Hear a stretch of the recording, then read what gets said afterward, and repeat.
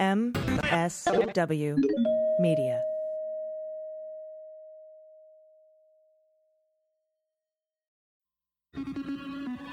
News with swearing. Daily beans, daily beans. Daily beans, daily beans.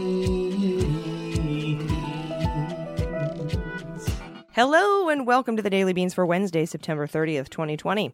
Today we have details about the Jensen investigation into Flynn on behalf of Bill Barr and potential falsified federal documents, along with the Flynn hearing in Sullivan's courtroom today and how it did not go well for Sidney Powell. A judge agrees to release the grand jury transcripts in the Breonna Taylor case after a juror files a motion. Newly obtained documents show how the White House pushed to open schools early despite COVID concerns. A resurgence of COVID in Brazil dashes immunity hopes. A follow-up on the unnecessary hysterectomies at a private for-profit ICE detention camp. And Ratcliffe declassifies Russian disinformation and gives it to Lindsey Graham. I'm your host, AG. Hello, everyone. It is the last day of September. 1 full month and a couple of days to go before the election. And it's going to speed by, and it's going to be a lot of news. We have a big show for you today, including news on the first Flynn hearing since the en banc court denied Flynn's motion to dismiss and remanded it back to Judge Sullivan. I'll bring you that information. I live tweeted it and watched all 5 hours of it. I was in the virtual courtroom as it happened, so I have the lowdown. I will also be talking to former Assistant Director for the FBI for Counterintelligence, Frank Figliuzzi, about the national security implications brought by the revelations about Trump's tax returns in the New York Times story. And Dana Goldberg, it's AGDG time, will be joining me for the good news segment, so I'm looking forward to that. As always, we have so many headlines. We will be bumping the Flip It Blue segment to tomorrow. And we'll have one on Friday as well. We'll be speaking with Devin Q tomorrow and Harley Rauda, respectively, on Friday. And we have a lot of headlines to get to. So let's hit the hot notes. Hot notes. Okay, so Rachel Cohen, that is the communications director for ranking member of the Senate Intelligence Committee, Mark Warner. She tweeted today about a document that DNI, the Director of National Intelligence, Ratcliffe, declassified and gave to Lindsey Graham. The document contains Russian intelligence alleging that Hillary Clinton approved a campaign plan to stir up a scandal against Trump by trying to tie him to Putin and the Russian hacking of the DNC. Let me repeat that treasonous shit for those in the back. Ratcliffe has declassified Russian intel so he could share it with Lindsey Graham. This is Russian intelligence that alleges a bullshit accusation that Clinton cooked up the Russian hack of our elections to harm Trump. He's actually trying to convince Americans it was Hillary that conspired with Putin to harm Trump, and he's trying to do this using Russian intelligence. Ratcliffe stipulated that the intelligence community does not know the accuracy of the Russian allegation. But they have a shit fit when the NSA says high confidence and the CIA says moderate confidence. They throw out the whole fucking intelligence assessment or any intelligence, when they don't all have super high confidence, which they never do because they have different kinds of intelligence gathering. Rachel Cohen, that's the comms director for Mark Warner, says in her tweet, "This is Russian disinformation laundered by the Director of National Intelligence and the Chairman of the Senate Judiciary Committee. This is extraordinary." Indeed it is, Rachel. We'll keep you posted on that. And from the New York Times, top White House officials pressured the Centers for Disease Control this summer to downplay the risks of sending children back to school, a strikingly political intervention in one of the most sensitive public health debates of the pandemic, according to documents and interviews and emails with current and former government officials. As part of their behind-the-scenes effort, the White House also tried to circumvent the CDC in search of an alternate data set showing the pandemic was weakening and that it posed little danger to children. They were looking for alternative data to fit their narrative. The documents and interviews show the White House spent weeks trying to press the public health professionals to fall in line with the president and his election year agenda of pushing to reopen schools and the economy as quickly as possible. The president and his team have remained defiant in their demand for schools to get back to normal, even as coronavirus cases have once again ticked up, in some cases linked to school and college reopenings. The effort included Birx, Dr. Scarf, That's the White House's coronavirus response coordinator, and officials working for Mike Pence, who led the task force. It left officials at the CDC, long considered the gold standard public health agency, alarmed at the degree of pressure from the White House. One member of Mr. Pence's staff says she was repeatedly asked by Mark Short, the vice president's chief of staff, to get the CDC to produce more reports and charts showing the decline in coronavirus cases among children and young people. The staff member, Olivia Troy, one of Pence's top aides on the task force, said she regretted being complicit in the effort, but she's tried as much as possible to shield the CDC from the White House pressure, which she saw as driven by the president's determination to have schools open by the time voters cast ballots. According to Ms. Troy, Mr. Short dispatched other members of the vice presidential staff to circumvent the CDC in search of data he thought might better support the White House's position. Several former officials said that before one task force meeting in late June, White House officials, including Ms. Troy, spoke to top CDC officers asking for data that could show the low risk of infection and death for school-aged children, and asked for, quote, a snazzy, easy-to-read document. Snazzy. I'm doing jazz hands. You can't see it. In another instance, Dr. Scarf took a direct role in an effort to push the CDC to incorporate work from a little-known agency inside the Department of Health and Human Services called the Substance Abuse and Mental Health Services Administration. And this document, work done by the Mental Health Agency, struck a different tone from the cautious approach being proposed by the CDC, warning that school closures could have long-term impacts on the mental health of children. It said that, quote, very few reports of children being the primary source of COVID-19 transmission among family members have emerged. And they asserted that children who were asymptomatic are unlikely to spread the virus. That's bullshit, and we know it. In a July 19th email, Dr. Birx asked Robert Redfield of the CDC to incorporate the document as background in the introduction section of the CDC guidance. CDC scientists pointed out numerous errors in the document, like I just did, and raised concerns that it appeared to minimize the risk of coronavirus to school-aged children. That's according to an edited version of the document obtained by the New York Times. And the CDC was successful in beating back some of the proposed changes, and the line about asymptomatic children was not included in its final guidelines. But the gist of the Mental Health Agency position, stressing the risk to mental health by children not attending school, became the introductory text of the final CDC policy. The CDC did not immediately provide comment. That's fucking terrifying. And from Reuters, the largest city in Brazil's Amazon has closed its bars and river beaches to contain a fresh surge of coronavirus cases. This is a trend that could dash theories that Manaus was once one of the world's first places to reach collective or herd immunity. When a large portion of community becomes immune to a disease, its spread becomes unlikely. That's herd immunity. We know what that is. The University of Sao Paulo researchers suggested that a drastic fall in COVID-19 deaths in Manaus pointed to a collective immunity. But they also believe that antibodies to the disease after infection may not last more than a few months. Local authorities on Friday enforced a 30-day ban on parties and gatherings and restricted restaurant and shopping hours. This is a setback for the 1.8 million who live in the city. After the worst of the pandemic seemed to be behind them, they felt like they were ready to reopen. In April and May, so many Manaus residents were dying from COVID that its hospitals collapsed and cemeteries could not dig graves fast enough. The city never imposed a full lockdown. Non-essential businesses were closed, but many simply ignored social distancing guidelines. And in June, deaths unexpectedly plummeted. Public health experts wondered whether so many residents had caught the virus that it had run out of new people to infect or they had achieved herd immunity. But now the numbers are on the rise again. The study's lead researcher, Esther Sabino, declined to be interviewed for the article because the Manaus herd immunity study awaits peer review for publication, so it has not been peer-reviewed. But authorities warned Manaus residents they were ignoring the virus and risked a second wave of contagion by not wearing masks, packing into bars, and attending parties. So they shut down Manaus's river beachfront, where the raves were being held. Manaus Mayor Arthur, Virgilio, blamed right-wing President Bolsonaro, who has minimized the gravity of COVID. And he blames him for encouraging a return to normal life and work instead of waiting for a vaccine. The Sao Paulo University study said coronavirus antibodies appeared to wane after just a few months, which could explain the resurgence in Manaus. Quote, something became evident in our study, and that is also being shown by other groups, is that antibodies against SARS-CoV-2 decay quickly, a few months after infection. And so we've talked about other studies that have come out of China and Taiwan that show the same thing, and South Korea too.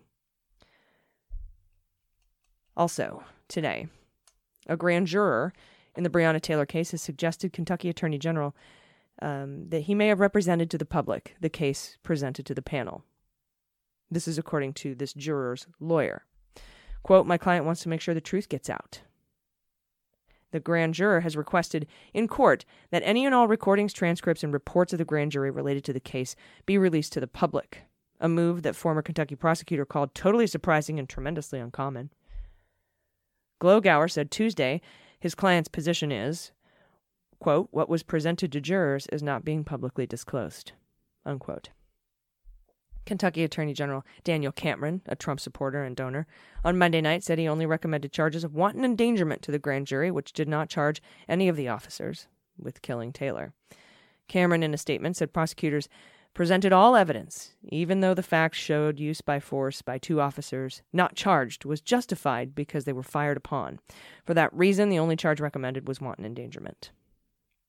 In addition to the release of the recordings and transcripts, the juror, according to the court documents obtained by CNN, also asked the court to, quote, "make a binding declaration that the grand juror has the right to disclose information."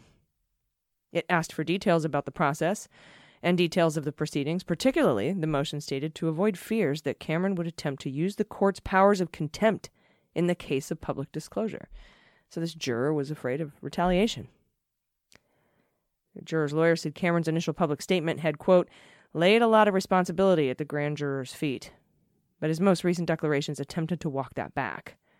He said the juror contacted his office Friday afternoon and called his motion highly unusual in his 15 years of practice. The juror's lawyer said Cameron's public statements leave unanswered questions about what evidence was presented to the grand jury and what the charging recommendations were made to the grand jury. The office of Louisville Mayor Greg Fisher Tuesday reiterated its intention to release as much as possible without jeopardizing the ongoing criminal investigation. The Attorney General initially refused to release the grand jury transcripts related to the Taylor case despite growing public calls to do so by the Louisville mayor, the Kentucky governor, and Taylor's family's attorneys. But Cameron on Monday announced he would comply with the judge's ruling. The judge's ruling, oh, thank you so much. The judge's ruling ordering a recording of the grand jury presentation to be added to the court's case file. And finally, the New York Times has done some major investigative reporting into the horrific stories out last week about unnecessary GYN procedures at a private for-profit ICE detention camp in Georgia. The Irwin County Detention Center in Ocilla, Georgia, drew national attention this month after nurse Dawn Wooten filed a whistleblower complaint claiming detainees had told her they had their uteruses removed without full understanding or consent. Since then, both ICE and the hospitals in Irwin County have released data that show 2 full hysterectomies have been performed on women detained at Irwin in the past 3 years. But first-hand accounts are now emerging from detainees, including Mrs. Dow, who underwent other invasive gynecological procedures that they did not fully understand and in some cases may not have been medically necessary. At least one lawyer brought the complaints about GYN care to the attention of the center's top officials in 2018. Back in 2018, according to emails obtained by the Times. But the outside referrals continued. The Times interviewed 16 women who were concerned about the GYN care they received while at the center and conducted a detailed review of the medical files of seven of the women who were able to obtain their own records. All 16 were treated by Dr. Mahendra Amin, who practices gynecology in the nearby town of Douglas and has been described by ICE officials as the detention center's primary gynecologist. The cases were reviewed by 5 gynecologists, 4 of them board certified, all with medical school affiliations, who found that Dr. Amin constantly overstated the size or risks associated with cysts or masses attached to his patients' reproductive organs. Small or benign cysts do not typically need surgery, while large or otherwise troubling ones sometimes do. That's according to these experts. The doctor stressed that in some cases the medical files might not have been completed and that additional information could potentially shift their analyses. But they noted Dr. Amin seemed to consistently recommend surgical intervention even when it didn't seem medically necessary at the time, and non-surgical treatment options were available. In almost every woman's chart, Dr. Amin listed symptoms such as heavy bleeding with clots and chronic pelvic pain, which could justify surgery, but some of the women said they had never experienced or reported those symptoms to him at all. Both the reviewing doctors and all of the women interviewed by the Times raised concerns about whether Dr. Amin had adequately explained the procedures he performed or provided his patients with less invasive alternatives. Spanish-speaking women said a nurse who spoke Spanish was only sporadically present there during the exams. And the diagnoses and procedures are poorly supported and not well documented, according to Dr. Sarah Immerschein. That's a clinical professor at George Washington University and the Washington, D.C. chair of the American College of Obstetricians and Gynecologists. Poorly supported, not well documented, these diagnoses. And even if the patients had reported the symptoms recorded by Dr. Amin, there would have been many avenues to pursue before rushing to surgery. Advil, for one. He is overly aggressive in his treatment and does not explore appropriate medical management before turning to procedures or surgical intervention. That's Dr. Deborah Ottenheimer, a forensic evaluator and instructor at the Weill Cornell Medical School Human Rights Clinic. Independent doctors that provide treatment for ICE detainees are paid per procedure by the Department of Homeland Security funds, your tax dollars. Procedures like the ones Dr. Amin performed are normally billed at thousands of dollars each. The picture becomes clearer because Dr. Amin's billings have previously come under attention of the federal authorities. In 2013, Department of Justice named him in a civil case alleging that he and several other doctors had overbilled Medicare and Medicaid by, among other things, performing unnecessary procedures on terminal patients and leaving the emergency room staffed by nurses while billing for diagnoses and treatments as if they'd been performed by doctors. The case was settled. The defendants were collectively required to pay over $500,000. So it seems like here's a doctor who's on loan, a private doctor, to a private health facility paid by our government dollars, who comes in, sees some cysts, sees some bleeding, and instead of recommending Advil, he does a surgery, charges thousands, walks out. This is reprehensible. Needs further investigation. I appreciate the New York Times looking into it as much as they did. We have to vote. Vote number's too big to manipulate. We'll be right back with a recap of the Flynn hearing right after this message. Stay with us. After these messages, we'll be right back. Hey everybody, it's AG. Today's episode of Daily Beans is brought to you by PayPal. These are difficult times. There's so many new challenges we're facing. And things may have changed around us, but our inner drive to be there for the people we care about and the organizations we support runs deeper than ever. It is crucial to stay involved and support our loved ones, friends, families, and orgs that support us. When we come together as a community, we empower ourselves to make meaningful change as we're finding new ways to connect and continue to support one another. And we've started social distancing when we spend times with friends exploring new cuisine, or we're doing more to support and advocate for underrepresented communities than we ever have. So what we need more of is now than ever is an easy way to support each other from afar. And for me, that solution is PayPal. And with the PayPal app, sending and receiving money is fast and easy. You can stay connected with people you love and quickly and securely send money to friends and family just about anywhere in the world. You can start a money pool to split the bill on something, go in on a gift, fundraise for a good cause. We have a group in our neighborhood who goes to Costco and delivers a bunch of stuff to people who can't leave their homes, and everyone uses PayPal. With PayPal, you can support the places and causes you care about the most. I recently donated to Act Blue. I was able to send financial support to friends of mine who are having a hard time. I was able to do that through PayPal as well.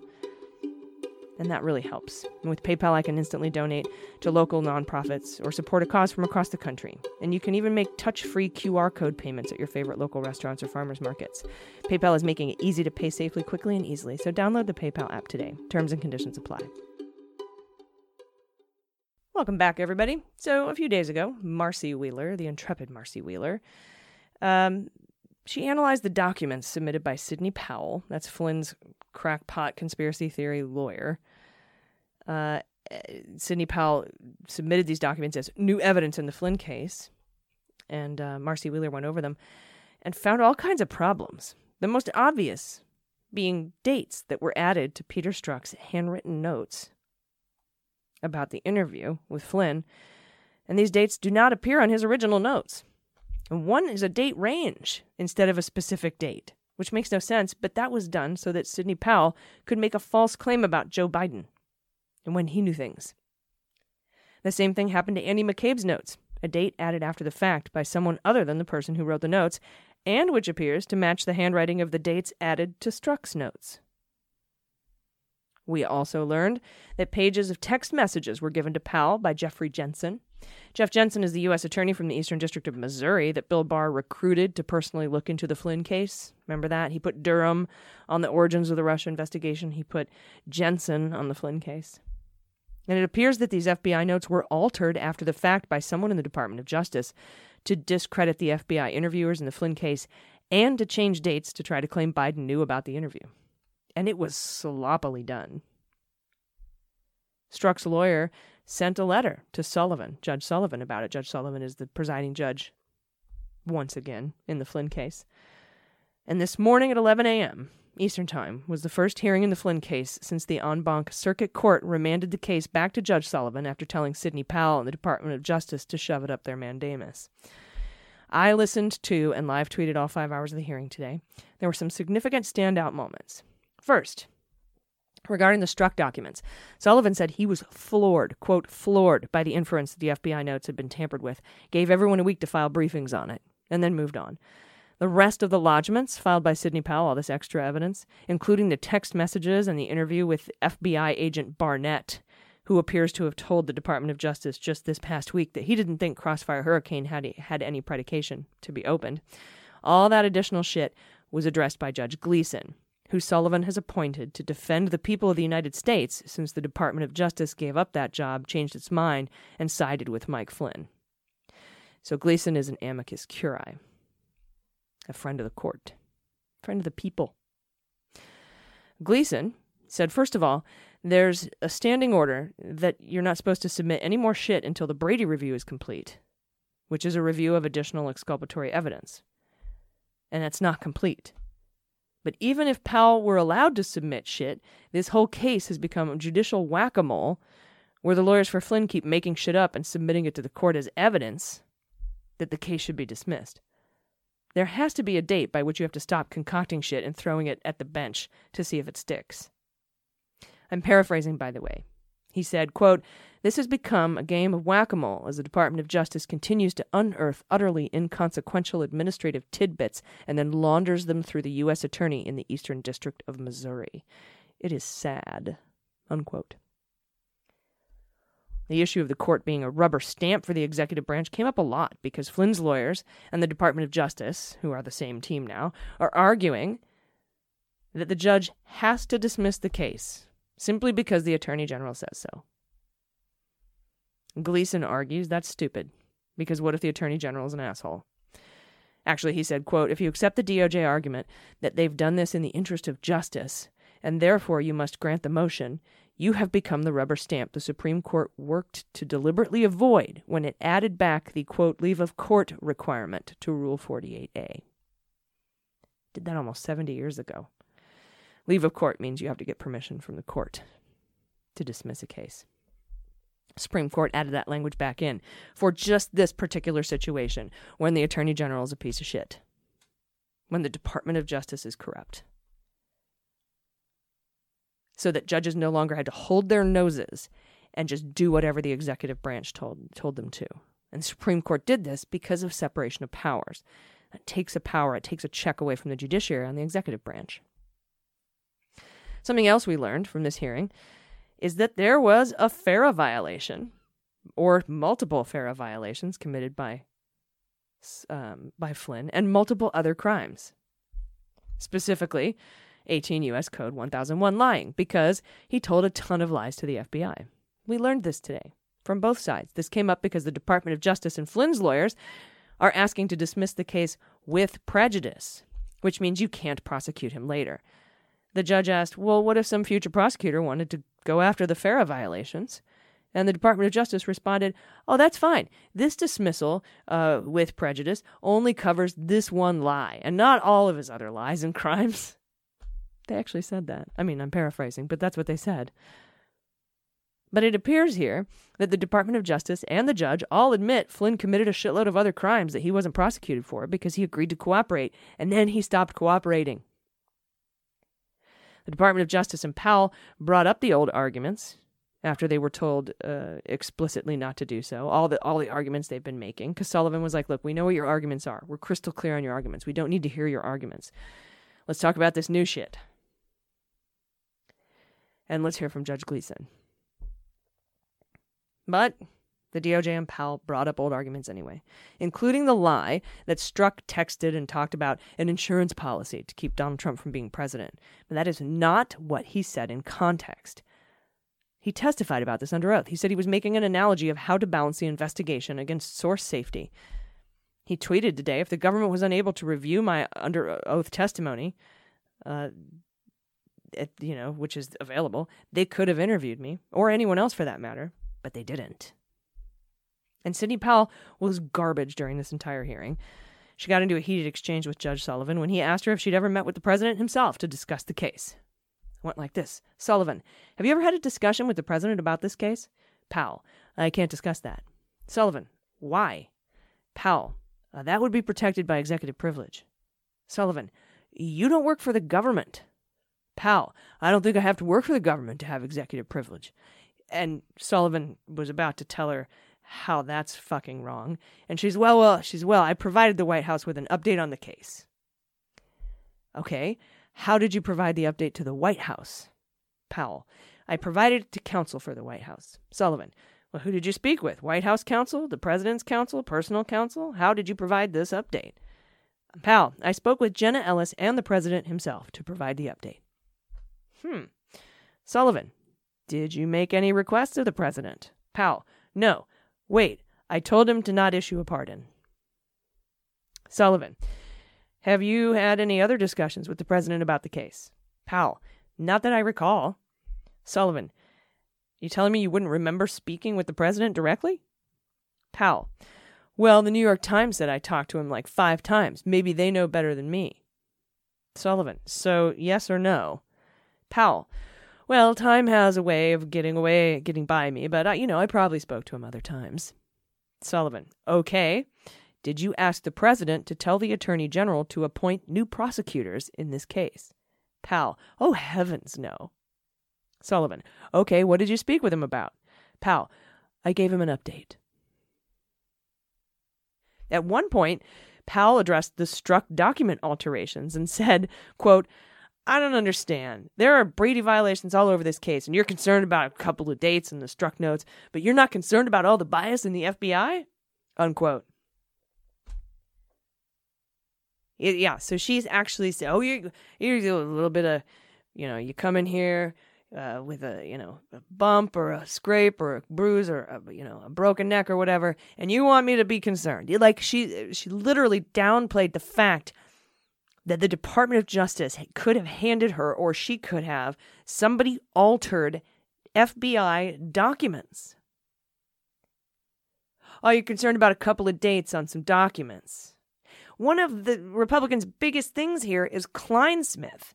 One of the biggest talking points from the right is pounding on this FBI lawyer, Kleinsmith, who added something, allegedly, to an email saying that Carter Page was not an informant for the CIA in the FISA warrant. Even though the Inspector General has said it wouldn't have made a fucking difference in the FISA warrant, they're all over it. Oh, he altered the document. Oh, my God. And he's pleading guilty. I don't know why he's pleading guilty. He probably doesn't have enough money to not plead guilty, but he's pleading guilty. But, to add some dates, make some changes to some FBI document. What about all the bias in the FBI? What about the deep state? The deep state who tried to wreck Trump's campaign. And they could have easily done it had they just said he was under investigation for his ties to Russia, but they didn't. That deep state? Boy, they're about as good at being deep state operatives as Melania is to being a gold digger.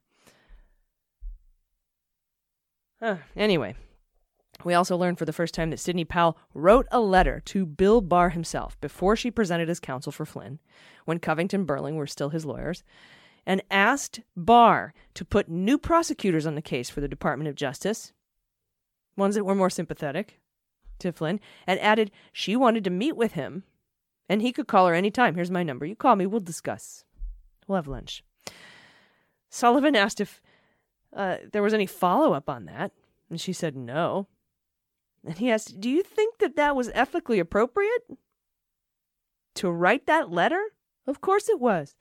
Covington Burling already said they were going to quit. I hadn't presented his counsel yet, but I was going to be, and so I wrote him a letter. Sullivan hinted that the Bar Association might disagree. So that was interesting. It was a pretty contentious hearing. Sullivan thanked everyone at the end, said he will take all the arguments under advisement, gave everyone a week to file their shit, at which point Sidney Powell actually asked Judge Sullivan for an urgent copy of the court transcript. He replied, I'm a judge. That's an administrative request you can submit to the court. She then asked him to validate her parking. No, I'm kidding. But what the fuck? She's such garbage. Anyway, for more details on the hearing, you can check out my tweets. I live tweeted the entire 5 hours. And those tweets are at Mueller, she wrote. And we'll be right back with the former assistant director of the FBI for counterintelligence, Frank Figliuzzi. We're going to discuss what he considers to be the most important implication of the Trump tax story from the New York Times, the threat to national security. Stay with us. Hey everybody, it's AG. 2020 has been truly craptacular so far. We could use a break from the stress and the constant bad news, so if you're looking for a fun way to give yourself a break while keeping your brain engaged and staying on your game, and you get to enjoy breathtaking visuals and a gripping story, try out Best Fiends. It's a super fun game, and it's an app, and I'm kind of obsessed with it. I love Best Fiends because it's a refreshing pause from the daily insanity of politics. I can escape, and I don't have to worry about the pandemic and the Orange Menace, but it keeps my mind focused and active, and I love that. Best Fiends for me is the great stress reliever. It's part of my self-care routine. I can focus on character collection, leveling them up, fun challenging puzzles to engage my brain, and it's fun. I started playing Best Fiends as a quick distraction, but I was so captivated by it. The design is really incredible. The colors are amazing. It's very calming. And I got deeper into the story and the characters, most of which are bugs. And the bad guys are slugs, which is kind of like the White House. And you collect tons of characters, and you use them strategically at each level. I find myself playing more and more in weird places at random times because you don't have to have the internet. You don't have to have Wi-Fi access or use cell data. Best Fiends treats the game like a service, not just a game. It's a service for their players, and it updates it monthly with new levels and events. It never gets old. It's always fresh. I am now on level 1260 or so, so I kind of play it a lot, but it's just so relaxing. But like I said, it keeps you sharp. Best Fiends is a unique and exciting puzzle experience unlike any other game out there, so you can engage your brain with fun puzzles and collect tons of cute characters. Trust me, with over 100 million downloads, this 5-star rated mobile puzzle game is a must-play. So download Best Fiends free on the Apple App Store or Google Play. That's friends without the R, Best Fiends. Hey everybody, welcome back. Joining me today to discuss the most important implication of the information we've gleaned from the New York Times reporting on Trump's tax returns is former Assistant Director of the FBI for Counterintelligence, Frank Figliuzzi. Frank, welcome to the Daily Beans. Always a pleasure. Thanks for having me. I am so glad to speak with you today because you penned a piece today discussing the issue that a lot of news outlets and Trump supporters and non-Trump supporters alike seem to be missing about the Trump tax returns, and that's the national security implication. And you know, I have to say I'm glad this story is getting the attention it's getting, but I feel like it's getting attention for the wrong reasons. Can you tell us about the implications here? Yeah, look, it's a topic I'm passionate about because I lived it for 25 years in the FBI, and that is that the real story here in the tax returns, as reported, not a wealthy businessman avoiding taxes, but rather, if you dig just deep, you'll see a staggering amount of debt, something is personally signed for and is personally on the hook for. And what that portrays is an incredible target for foreign intelligence services and other nefarious actors who simply would be more than happy to help him out of his financial hole, humiliation, and criminal exposure in return for a price. And if you ask any corporate security director about the threat posed by former employees, resigned employees, retired employees, fired employees, they'll tell you that there's a growing threat from these ex-people who walk out with their brains filled with company secrets. Well, just take a moment to think about the secrets that a president walks out of office with everything from, his knowledge that the agency, the CIA, might have recruited the administrative assistant to a prime minister, or that the FBI might have planted a bug inside a foreign embassy in the U.S., or the response time that the military would need to respond to incoming missile attack, or the strategy for defending Taiwan from a Chinese invasion. We can go on and on and on. But the guy's got that knowledge in his head. And if he is desperate enough to avoid what looks like almost probable personal bankruptcy based on his debt, then what has he, number one, already done? And number two, what might he do when he leaves office and is no longer protected by his office? Yeah, and you're talking about the national security secrets he hasn't spilled on accident or to Russians in the Oval Office or at Mar-a-Lago at dinner. You're talking about the stuff that hasn't been, he's let slip. We don't know who he owes this money to. I mean, we know some and some banks that he owes this money to, but we don't know who's underwritten these loans, who's co-signed on these loans. But it sounds like what you're saying is it almost doesn't matter. He could owe the money to his buddy in New York. That he owes that much money makes him a target. Precisely. And so you've raised a good point, tongue in cheek perhaps, but yeah, he's already kind of told us who he is. He either accidentally or on purpose spilled secrets in the Oval Office to a Russian delegation, and who knows what else he's already done. And that's precisely my point, is we've never, as we continue to learn every day, we've never truly resolved the key counterintelligence question that kicked off at the FBI with the Russian counterintelligence investigation, and then we thought got handed to the special counsel, but never actually got resolved. And my whole point is, This problem isn't going away anytime soon, and it won't go away even if he doesn't get reelected. It doesn't go away. He still poses a threat. And so my point that I end my piece that's been posted on NBC Think is this investigation has to happen. It's not. I'm not about revenge or let's keep going after this guy. I'm about we need to resolve the seminal counterintelligence question of our time. Was our president compromised? Does his continuing financial problem continue to pose a national security threat to us later or even now? Yeah, and you're totally right. In Weissman's new book, Andrew Weissman, prosecutor on the Mueller team, he talks about how they were trying to push looking into the finances of the president. They got some pushback from, I believe, Zebly. Mueller took the question, but they never, he said they never actually looked into these finances. Now, whether you agree that Mueller did his job or not, or whether you understand that there was this sort of Damocles hanging over their heads during the entire investigation, that if they took one look into these finances or subpoenaed Deutsche Bank for these finances, that they would all be fired. And you might think, good, be fired then. But whether you think that or not, the fact of the matter remains, this investigation into Trump's financial ties, specifically and particularly to Russia or other foreign adversaries, was not looked into.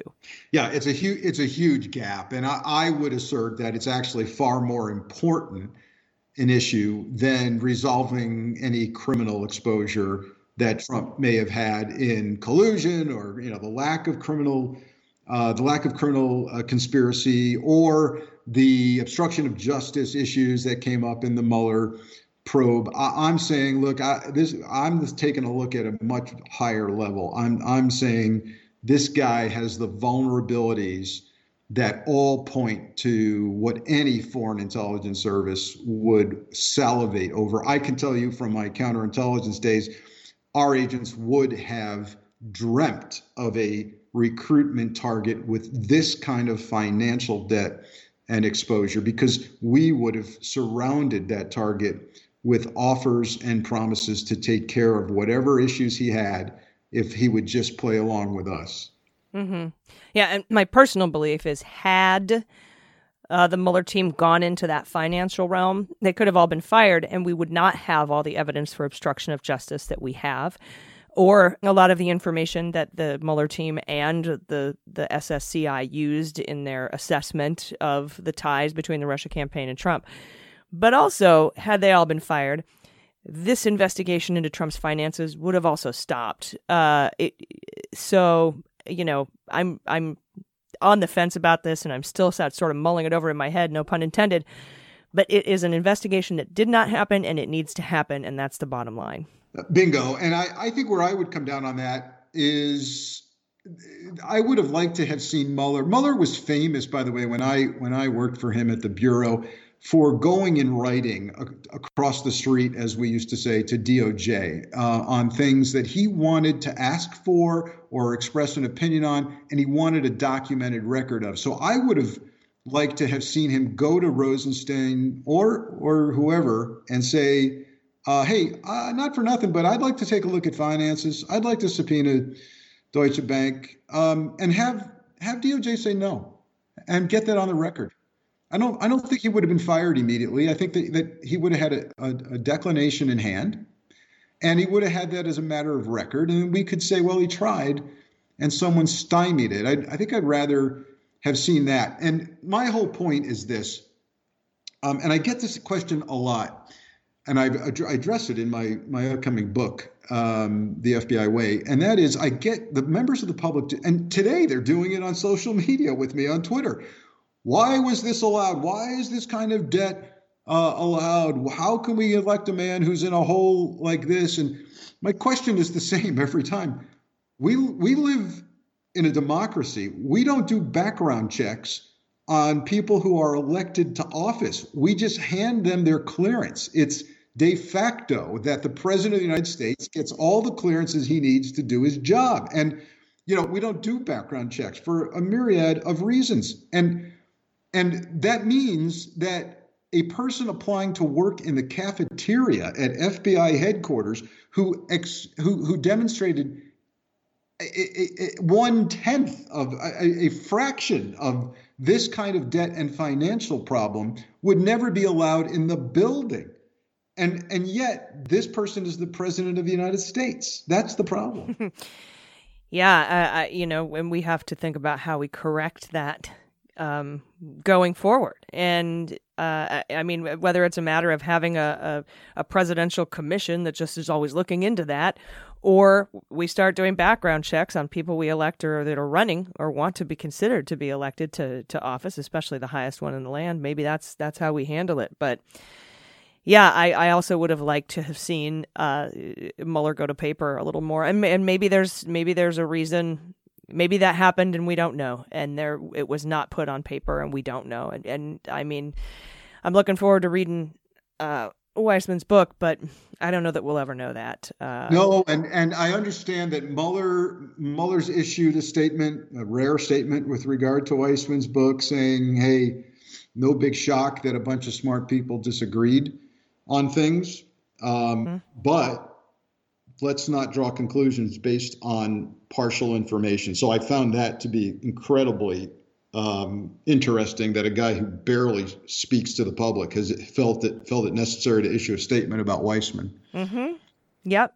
And I will definitely be going over his book in detail, and I've got my own theories about it. But, like you said, and like I've said, the fact still remains. We don't have the full picture of Trump's financial ties to foreign adversaries, and we need it. Yeah, and it's there's a whole myriad of possibilities, that all of which are hypothetical, but I've seen in real life play out with people who have power and then try to sell their access, and it happens at all levels. And I'm here to say is, it's not just Russia, it's foreign powers, it's organized crime groups.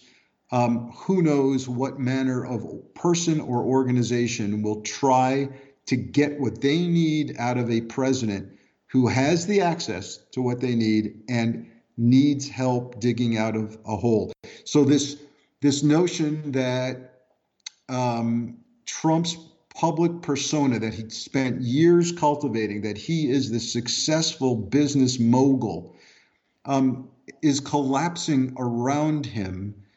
And even more to the point, within 4 years or less, he is going to have to figure out how to pay this massive debt. So, for example, the New York Times reporting indicates that he hasn't paid a penny yet of principal on the mortgage on Trump Tower, New York. I mean, that's just one of his properties, and that's all coming due. He's going to have to sell off tremendous amounts of assets to try and make this right. And he will be left with a fraction of the so-called empire that he has, and he'll be desperate for income. And then let's not forget the exposure of his family members. I mean, the revelations in these tax returns include his daughter Ivanka, who, he claimed that her consulting fees as a business expense for the Trump organization, even simultaneously while she was an employee of that organization. That's a violation, as is, by the way, $70,000 in business expenses for hairstyling while he was on The Apprentice. Anybody who's been on TV knows. I've tried it. I can't write that off. Yeah, my tax accountant laughed hysterically when I asked him. I'm new at this. I started doing TV 3 years ago, and I said, "Hey, I'm going to the barber a little more often than I usually do. Can I write that off?" He laughed hysterically. Yeah, or my gym membership, I got to stay fit, or my Botox, or my expensive makeup that I have to buy now for no, you can't write that shit off. And then, of course, what you're mentioning with this people paying for access to the president from all sorts of places that we don't know. There was about $5 million in money that came through Mar-a-Lago after he was elected. We already know about Cohen's essential consulting firm, where things like Novartis and a Korean aerospace firm and AT&T and a couple of guys named Vexelberg and Blavatnik paid millions of dollars to get access to the president, to hire Michael Cohen as an aerospace consultant. Fuck you. Yeah. So, this sort of thing is well documented. We just don't know where it all came from. But like you said, it probably doesn't matter. He's in so much debt up to his eyeballs that any offer for any piece of info that he has or intel that he has makes him compromise. Yeah, and I brought up the family members because don't forget, none other than Jared Kushner, who was ruled to be ineligible for a clearance, but yet Trump ordered him to have one. That guy has access to all of the intel, and I'm sure he's poring over the intelligence brief more so than Trump ever would be able to read. And he's got that, and he's prone to parlaying that into profiteering, and likely already has. So this thing doesn't end when if they all leave office, and it gets worse if they stay in office. It gets worse if they leave office. So my whole point of this is we need this to be investigated, and part and parcel of any such investigation would be issues like, hey, we learned that his refund, in 1 year he got a $70 million refund, that automatically triggered a tax audit from IRS. Where did that go? Where is that audit? So I'm here to tell people, when you keep hearing the president say, and you may hear him during the debates say, yeah, I can't disclose my tax records because I'm still under audit. What he's saying is, no, I'm under investigation. I'm not under a routine audit. I'm under investigation by the IRS, and I'm screwed. And so, he's essentially, the president, in saying I can't disclose my tax records, is essentially invoking his Fifth Amendment rights publicly to not let us all see what might be criminally incriminating. That's what he's doing. And so I would love to see Congress and or the FBI start looking into Treasury Secretary Steve Mnuchin, who, because don't forget, the IRS sits under Treasury. And where in God's name is this audit, and why isn't it over yet? Well, Frank, we would do well to remember that Trump jammed through the appointment of his IRS commissioner and head of the IRS before he even did Barr. It was that important to him to get a couple of guys, one of whom makes money off of Trump rentals, into the IRS to head up that organization, especially when the House Ways and Means Committee started sniffing around. And, regarding Kushner, likely already having done given intel over from the PDB, the PDB, which he looks at closely. We would also be well to remember that he gave information on traitors to the crown to Saudi Arabia, who then expelled them and executed some of them. And then all of a sudden, he's getting payoffs for his 666 Fifth Avenue building from Saudi Arabia. So, these things all are interconnected and it all has to be looked at. And right now, the only people doing it are journalists. Yeah, because everyone else seems to be handcuffed and stymied. And Yep. and I'm glad you mentioned Saudi Arabia because, look, everybody's been scratching their heads over the big question of why is it that Trump is so cozy and comfortable with the dictators and the people and leaders acting against American interests and doing god-awful things around the globe. And you hear everything from, well, it's his personality type. He envies dictators, et cetera, et cetera. But I have to tell you, when you look at that through the lens of a guy who has to personally profit from his interactions to save his financial butt, these relationships make a whole lot more sense to me. Yeah, he's a transactional guy. You can't sell our secrets to our allies. Precisely, because we share them already. So when he's on the phone with Putin, when he's meeting with Erdogan, when he praises Duterte of the Philippines, when he ignores poisoning by Putin, when he cozies up to North Korea but talks about what a great opportunity North Korean beaches pose for condo developments, this guy's thinking about what they could do for him personally. Yeah. Khashoggi. I mean, the list goes on. And when you're right, when you frame his behavior in that, when you look at it through that lens, it makes a whole lot of sense. Can you tell everyone where they can read this piece? It's a really important piece. Absolutely. So it's posted on NBC Think. It's also available on my Twitter account at Frank Figliuzzi 1.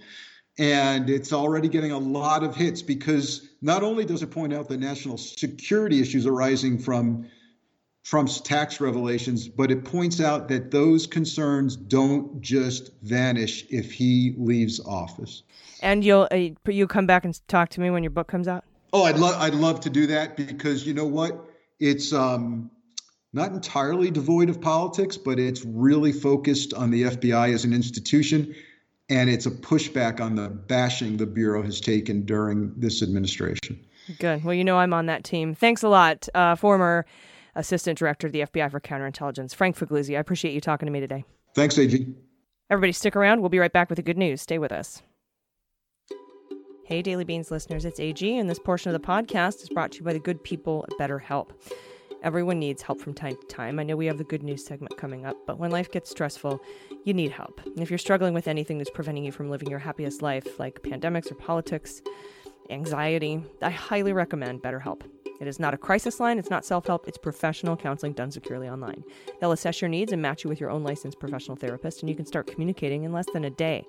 I faced my own challenges with PTS, and I know it's important to seek help rather than try to face it alone. And BetterHelp services are available for clients worldwide. They have a broad range of expertise in their counselor network, which might not be available locally in your area, brick-and-mortar places. And the best thing about BetterHelp is you can log into your account anytime and send a message to your counselor, and you get timely and thoughtful responses. Plus, you can schedule weekly videos or phone sessions.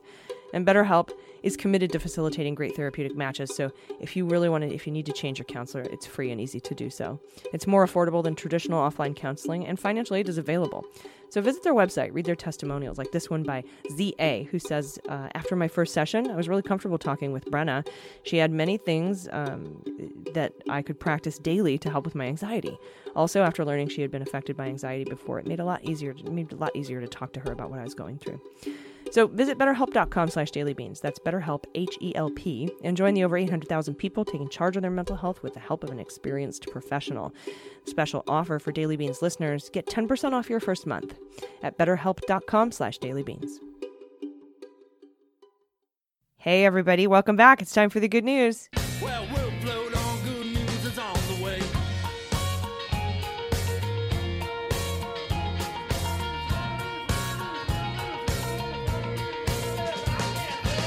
And joining me today for the good news is activist, comedian extraordinaire, Dana Goldberg. Dana, how are you? Allison, it's good to be back. I am actually doing well. I flew for the first time in the pandemic. I've survived it. I was safe. I wore a mask and a shield that in very large blue letters says face shield, in case anyone is confused why there's a windshield in front of my face. It's very clear what it is. And so I'm enjoying the beautiful, what the administration calls hellscape of New York. And it's absolutely gorgeous outside. The anarchy, the streets, chaos. Up, yeah. There was a squirrel eating a nut. I was like, "Fuck you! Get out of this is where are the cops? Where are the cops?" Are you okay? No, I mean, I think it was the nut part actually that bothered me. We really should rewind and give people a content warning. I'm sorry. There's a trigger warning on this good news. My apologies. So yeah, I'm good. I feel strangely normal for the first time in 6 months, in the sense that I got to work. I got to work for the first time. That felt like it was a virtual gala, but it was a gala nonetheless. That's awesome. Yeah, and our friend who comes on Fridays, Amy Carrero, she's up in Canada. She's working. Great. So, I think that's lovely and wonderful. It has to feel good. So I'm glad. That's some good news. That's my good news for the week. Sweet. We have some good news from our listeners, too. If you have any good news you want to submit, whether it's political or personal, or if you have a confession, I think we have a confession today, or if you have any corrections for when I fuck shit up, and I don't mean like in a rad way, like I'm going to fuck shit up today. No, like if I actually make an error, please do it at dailybeanspod.com. Click contact, and we'll take care of it from there. So I'm going to go ahead and kick us off with good news from Anonymous, and pronouns for Anonymous are she and her. And Anonymous says, I finally got my husband to apply for a mail-in ballot. I've been begging and pleading for him to agree to vote this year, especially after RBG died.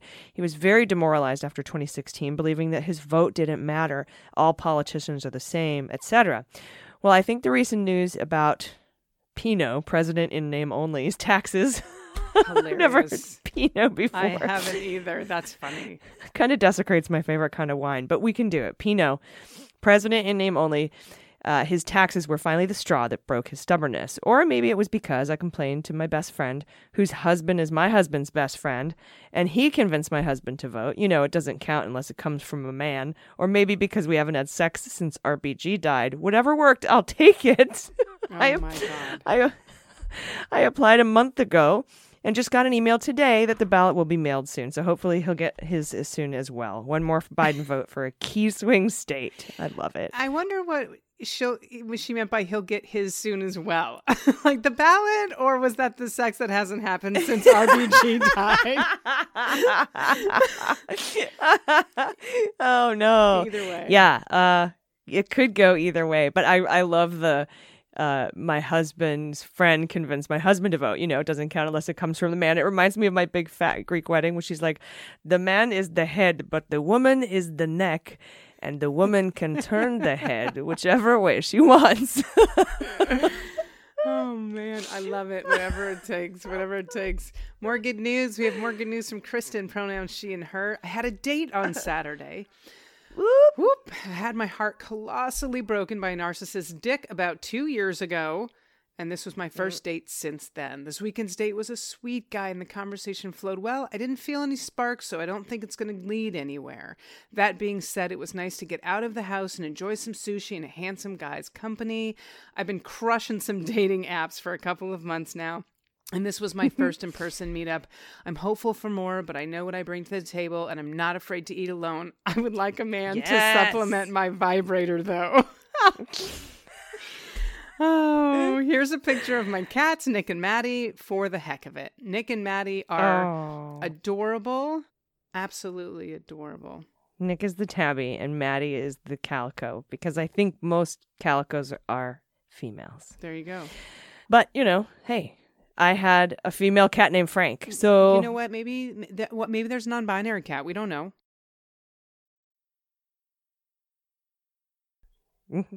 I can't assume. Thank you are you. Correct. You're welcome. And he does have white socks, though. My friend's dog, we decided, is gender non-binary. Yeah. totally, it's a girl lifts her leg, or they present as female, but like lifts her leg when they pee.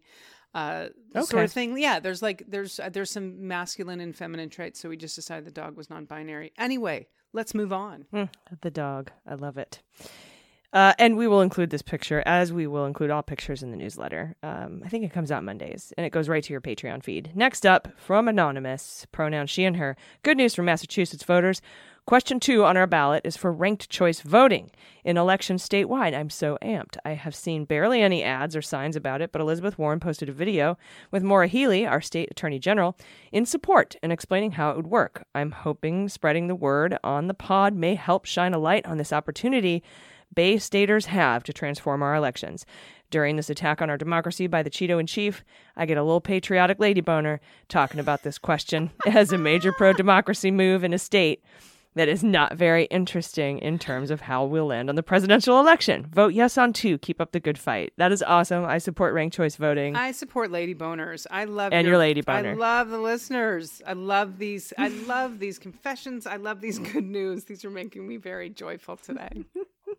Good, I'm glad. All right, the next one. I love it. This is from Tara, pronouns she and her. My in-laws, who incidentally live in the district that Nate McMurray is running in, surprised us on our weekly video call. My husband, reformed former Trump voter, mentioned that we had our Biden-Harris sign up. They said, so do we. Now, this is a huge thing for me as they voted Trump in 2016.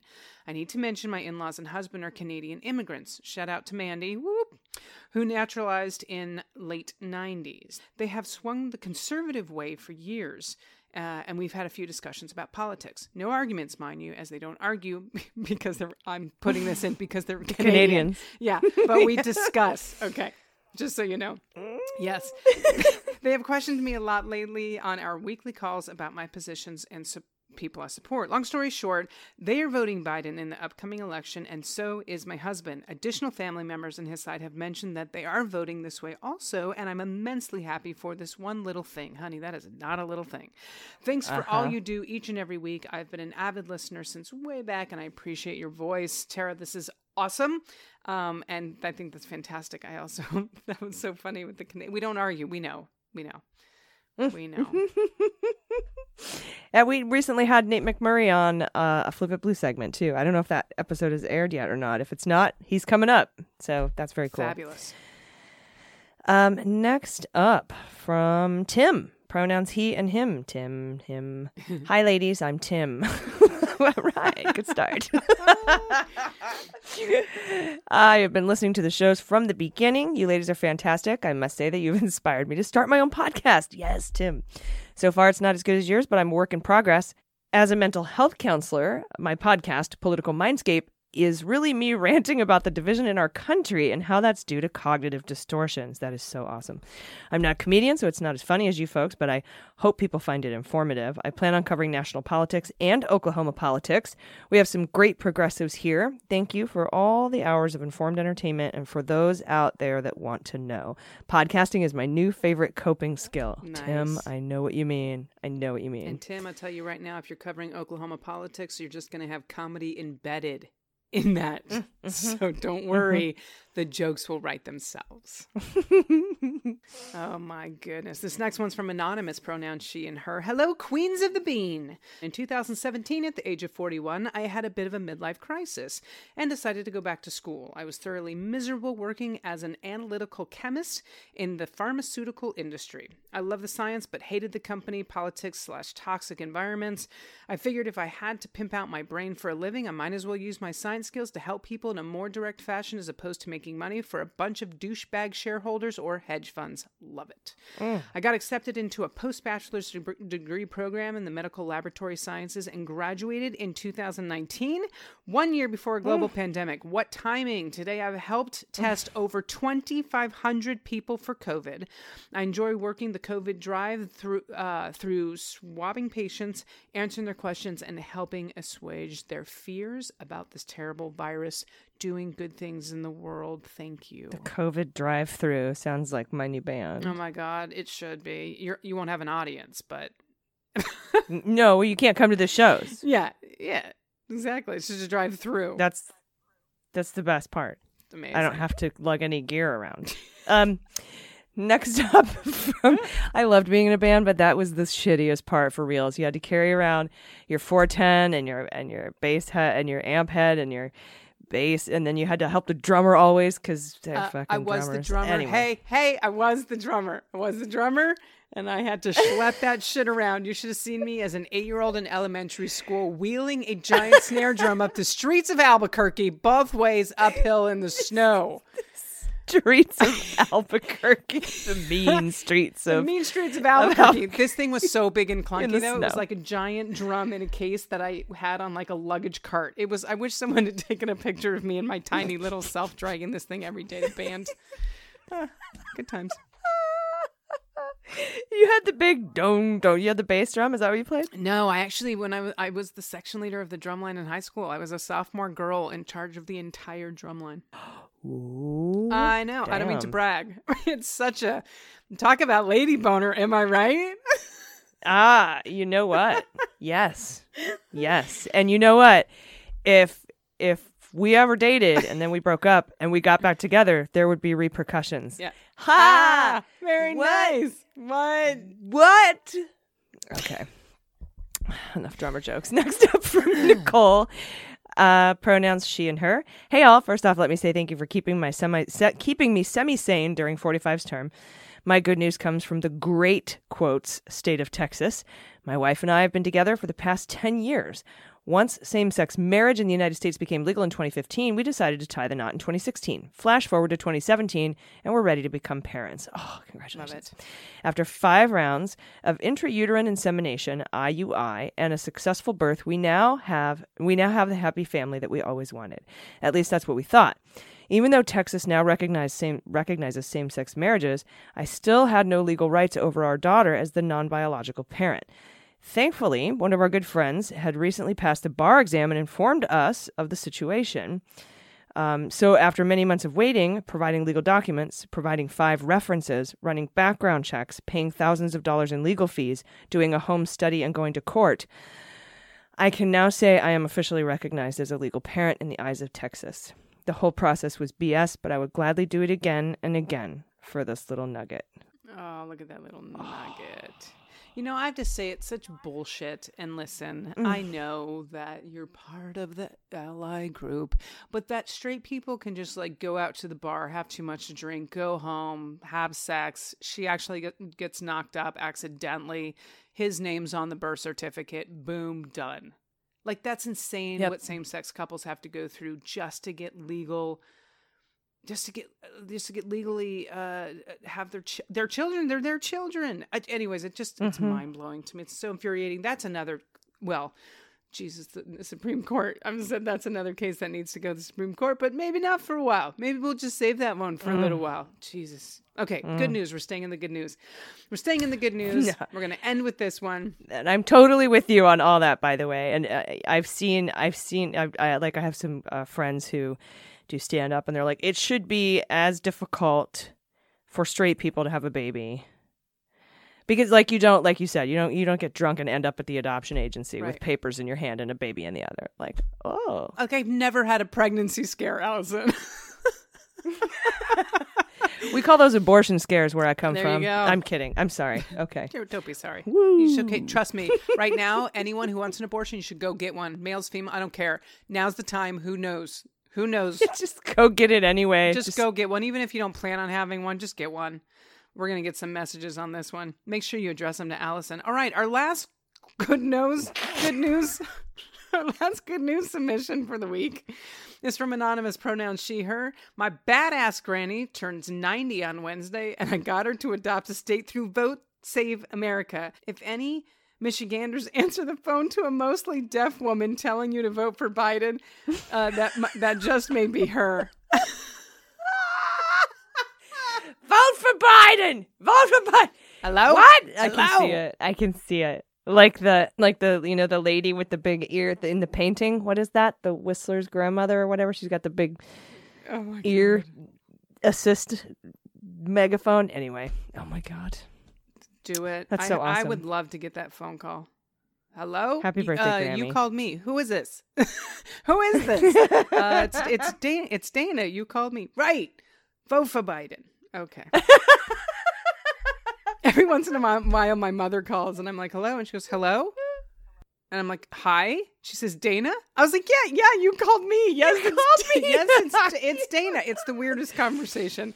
For those of you that do know me, you've heard stories about my mother. She's phenomenal, though. And I do hope that one day she is that 90-year-old woman calling people, screaming into the telephone to vote for, like, who's the kid that's going to be president, hopefully in 30 years? Who knows? It's going to be this little nugget from the previous story. Oh, my God. It should be the nugget. It should be the same-sex nugget. I love Gabies. She's super cute, too. I know, with her little curls. Oh. I know. Thank you for this, Allison. I mean, it really is these just added good news and the confessions, and I love these people so much. I just need a man that'll supplement my vibrator.